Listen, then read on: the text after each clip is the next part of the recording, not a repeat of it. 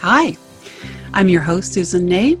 Welcome to the podcast series HR Inside Out. It's a series designed to help you demystify HR and the human resource processes. We're going to talk about people management and get the goods on and see how all this stuff works. You're going to hear from everyday heroes and get their perspectives as we touch on a wide variety of topics that impact us in our work and in our work environments. You'll find nuggets for your treasure chest of learning. Hopefully you'll discover insights for your personal and your professional growth. I'm glad you're here.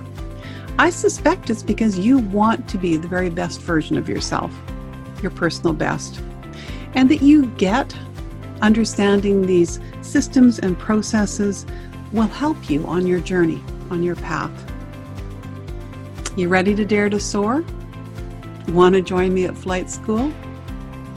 Let's do this. Thanks for joining me today. Hi, welcome to HR Inside Out. I'm your host, Susan Ney. Today we're going to talk about employee engagement, what it is, why it's important, and some tips that might contribute to you feeling more engaged in your employment situation. So, why am I taking us to the topic of employee engagement? Because it's a significant problem in many of our organizations. The Canada Human Resources Centre's research indicates that only 25% of employees are engaged, with 60% not engaged and 15% actively disengaged. That's 75% of us who are not engaged in the work that we're doing. And 15% significantly disengaged? That's not good on so many levels. So, what is employee engagement? One definition is that it's the level of commitment that we have towards our organizations. How the heck do you measure that? Well, there are measurement tools that are available in the marketplace where employees rate their work environments. Organizations hope to achieve employer of choice status. These are said to provide a good indicator as to whether employees in those organizations feel engaged in what they're doing and in the culture of those organizations. One of these is offered by consultant firm Aon Hewitt, who propose that the primary behaviors of engaged employees are that they speak positively about the organization to coworkers, potential employees, and customers, that they have a strong desire to be a member of the organization, and that they exert extra effort to contribute to their organization's success.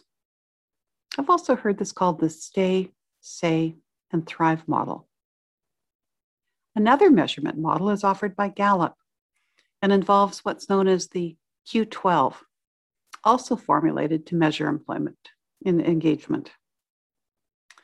In this model, when employees respond positively to the Q12 questions, they've been empirically found to also be engaged. We're going to dive deeper into those questions in just a moment. Being disengaged isn't good when you're an employee in the equation, but it's also not good for our organizations. A couple of statistics. In Gallup's surveying, they discovered that increasing employee engagement reduces absenteeism. In fact, the study showed that highly engaged workplaces saw a 41% lower absenteeism rate. There is an important financial component to this as well. Another study done by the government found that the impact of employee engagement on customer satisfaction was found to be a 1-point increase in customer satisfaction for every 2-point increase in employee engagement. And the customer satisfaction is directly linked to public trust and confidence in government in general. More good news. So there's lots of good reasons why getting those numbers up is a positive thing to do. But let's talk about you and what you might want to consider to get your level of engagement up. I want to introduce Maslow's hierarchy, if you don't know of this already. It's defined by Wikipedia as how humans intrinsically partake in behavioral motivation. Maslow used a triangle in his model, and he divided the triangle into a number of different segments, starting at the bottom with physiological or safety needs And then as you progressed up the triangle, belonging and love, social needs or esteem, and self-actualization at the pinnacle as the pattern through which human motivations generally move. Again, starting from the bottom. For motivation to rise within each stage, each next step, going further up the triangle, each earlier stage must be satisfied within the individual. So attainment of that fifth level, that of self-actualization, is apparently when we're our happiest, our most engaged. Let's go back to those Gallup questions. Question 1, and before I go to the question, is one of the needs that we find at the bottom of the triangle. And as I progress up through the 12 questions, the Q12, the last questions are at the pinnacle, at self-actualization. So we're right at the bottom with question 1. So this is a basic human need. The question is, do you know what's expected of you at work? Think about it. Would your answer be yes or no to this question? When we don't understand what's expected of us, we have a hard time getting motivated to do our best. Clear expectations, being able to get clarification when instructions are confusing. You can begin to see the factors that need to be present for us to feel engaged in our work and our organizations. I remember how frustrated I was when I was trying my best, but I just never seemed to do what the boss expected of me. I finally had the courage to have that conversation with her. From that point forward, I shared back to her what I had understood, on big projects anyways. Perhaps following up with an email outlining your understanding of a direction can be useful as well. I know it certainly improved my relationship with my boss.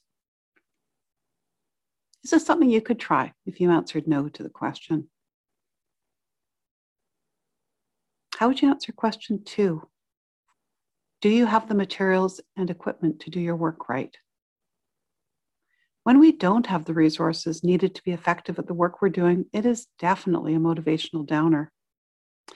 I just remember a decision being made to implement a new software system in one organization I worked at. Our department had no input into the software chosen.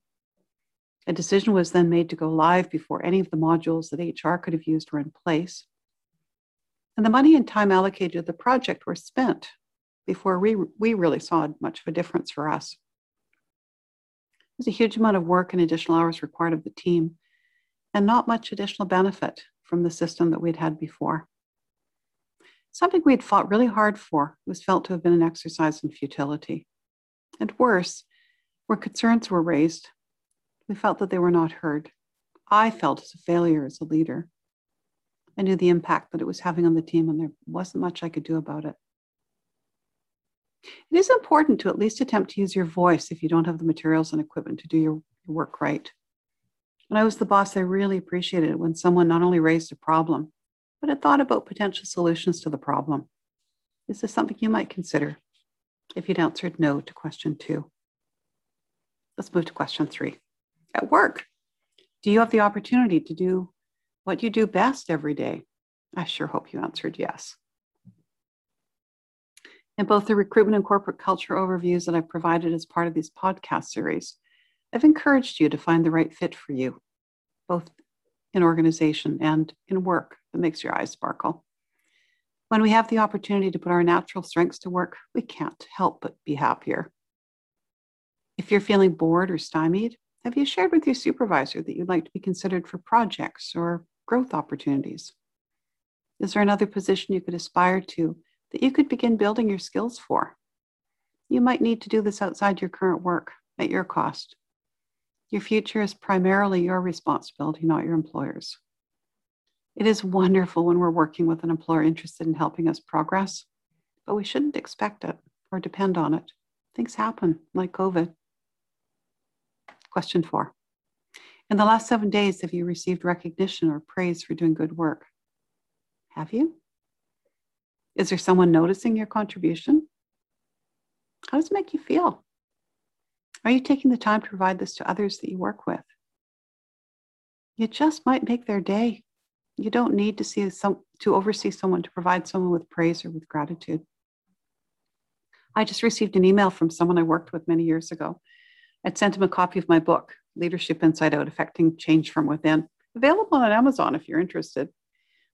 He has a friend who's not doing well, and he wrote to ask if I would send her a copy of the book, signed as a gift from him, because, well, it might just provide her with some ideas about moving forward in her life. You can imagine how his email made me feel, like what I'm doing might be helping make a positive difference in this world of ours. Question 5. Does your supervisor or someone at work seem to care about you as a person? I saw what a difference this makes in a recent interview. It was a coffee meeting type chat with a top candidate. I watched the senior managers share some personal information about themselves. We're in a COVID-restricted world, so our interviews are on Zoom. Dog barking initiated laughter and wonderful sharing about dogs and kids. The energy in the meeting changed instantaneously as we became human beings with full lives outside of our work. This is part of our need to belong and to feel cared for, and it is a significant motivational factor. Could you be doing this for someone else? Question 6, is there someone at work who encourages your development? Hopefully this is a yes answer for you. If not, again, might you have a conversation with your boss about your interests, about your willingness to learn other things? And what initiative are you taking to show that you recognize your own part in ongoing growth? It was with considerable frustration that an HR department quit offering lunch and learn sessions due to poor attendance. The feedback we received was that staff didn't feel they should have to learn on their own time.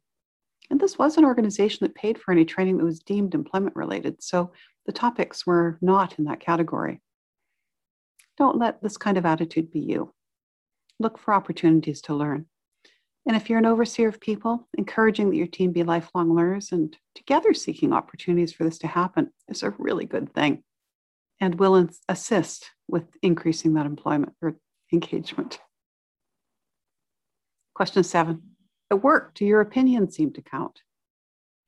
Now, just stepping back a second, the Q12 questions at this point are starting to touch on, going back to Maslow's hierarchy, on the psychological and the esteem needs that we have as human beings, which are also very, very important. So we're rising up the triangle at this point. So back to the question, do your opinions seem to count? We do tend to buy in when we feel that we have at least had a say or been able to provide some input and an opportunity to potentially influence what's going on. We know that it's usually the bosses making the decisions.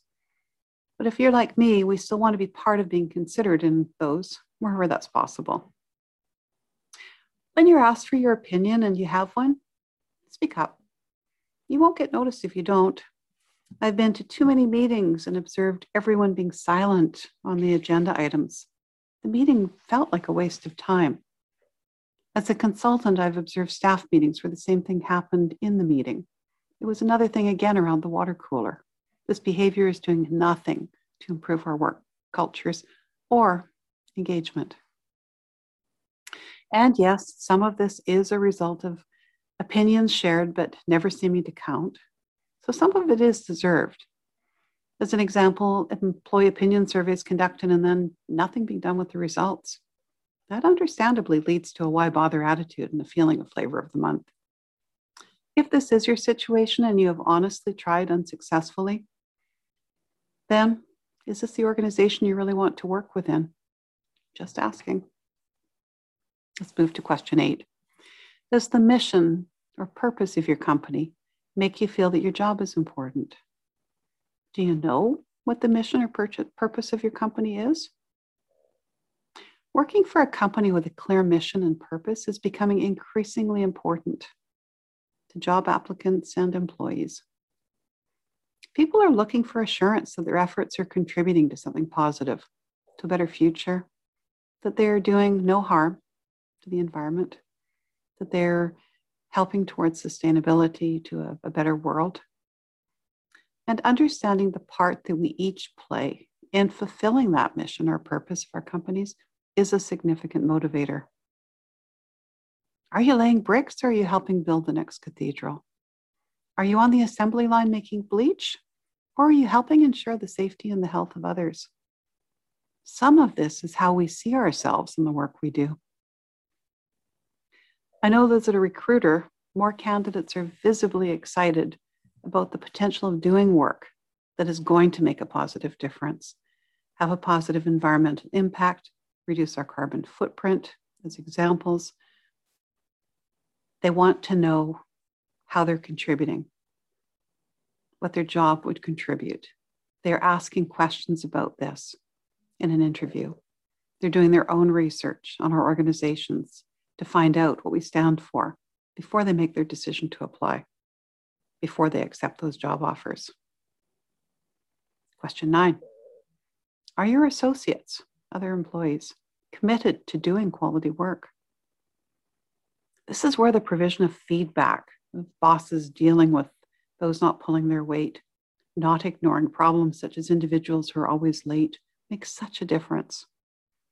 The saying that we're only as strong as our weakest link is so true. When a team is all rowing in the same direction, it makes such a big difference. And that you're listening to this podcast, I suspect that you are at the front of the boat, doing all that you can to keep the team heading in the right direction, and that you're all contributing the best of your abilities. If you answered no, and I've been there, again, a conversation with your boss to indicate the impact that the situation is having on the team might just be the nudge that they need to address it. And if you're the one who might be procrastinating on dealing with a difficult situation, to borrow from Nike, just do it. If you're new to your role or uncertain about the how-to, there are resources out there, including me. I might be able to help. Question 10. Do you have a best friend at work? Someone to celebrate the successes with, to be able to chat with about the challenges. Talking about what's going on for you with someone you enjoy and can trust is a huge stress reliever. We spend so many hours at work. It's so much more fun when you're doing it with a friend, or 3, or more. The teams I've loved best were those that felt more like family, and that there was a genuine caring. We weren't just colleagues. And many of us have kept in touch over the years, long after we've left those organizations. I hope you're able to answer yes to question 10. Question 11. In the last 6 months, has someone at work talked to you about your progress? How are you doing? Do you know? Are you needing to make the assumption that all is well because you haven't heard otherwise? I remember hearing from a friend, I must be doing okay. No one's told me otherwise. The sad thing is that the person was probably doing considerably more than okay, and equally, no one had told them. If you're a supervisor or manager or lead hand, people need to be told how they're doing. If you aren't a supervisor and you answered no, take the initiative and ask about your progress. Get that feedback. I once accomplished something that had been a huge stretch for me. When I met with my boss, after it was obvious he wasn't going to say anything, as I left, I stood in the door of his office, reached around, patted my back and said, "Good job, Susan." He smiled and agreed, "Yes, good job, Susan. And yes, you need to know that you're going to be able to get away with that before doing it." I was smiling when I did it, and I needed to make a point with him. Finally, question 12. In the last year, have you had opportunities to learn and to grow? Hopefully you said yes. If not, have you taken the initiative again to chat with your boss regarding your interest? If you've seen others being provided opportunities to learn and grow, that the lack has not been as a result of other things going on in your organization, and if this is important to you, you may need to consider other opportunities, and it may be elsewhere. As an example, someone was working in an entry-level position and she attained her master's degree. She desperately wished to assume a more responsible job in HR, but just didn't have the experience that the position required. And at that time, we were just not in a position to be able to train up. She was a great employee, but I could see that she was becoming disengaged. I encouraged her to spread her wings and get the experience. Unfortunately, it needed to be elsewhere. She did. She quit and attained an HR job somewhere else where she could get the experience that would enable her to move forward, and she has continued to flourish. Many organizations are not large enough to provide career paths for a full career within one organization. Engagement will sometimes require difficult decisions, ones that will be worth it for you in the long run. There is a great deal that our organizations can do to assist in bringing those low engagement scores up. But there's even more that we can do in taking care of us personally and our personal engagement. Don't be the victim. We spend too many of our years within those work environments. Make them really good ones. You have choice. Do what you can regarding what's in your personal control. If you oversee people, pay attention to the Q12 questions and consider how the employees who report to you might answer them. What might you be able to do differently or better that might increase those scores? And if you're looking for ideas, I unashamedly promote my book, Leadership Inside Out, Effecting Change from Within, as a go-to for ideas to consider if you're disengaged and wanting to live differently. Next week, we're going to be welcoming a guest as we continue with our current theme, that of employee engagement. We're going to chat with someone who's experienced both becoming disengaged in work and the opposite, and what those look like, and what she was able to do to boost her own feeling of engagement and more. I know that you'll enjoy her insights and the ideas that she brings to the topic. I do hope that you'll join us again next week. In the meantime, I continue to encourage you to, you guessed it, dare to soar. Susan signing off. Thanks again for joining me today. Bye for now. Well, we've reached our destination for today. Time to lower those wheels and prepare for landing. Thank you for joining me. If I said something that resonated with you, please subscribe to the podcast and to share it with others. It would be awesome if you also took the time to provide a review, whatever your favorite social media sites are. If you have a question or an area that you hope I'll cover in a future session, please send me a note, either to my website, www.effectingchangefromwithin.com, or to my email, susangna@gmail.com. I look forward to our next time together. In the meantime, soar high. I believe you can. Susan signing off. Thanks again for joining me.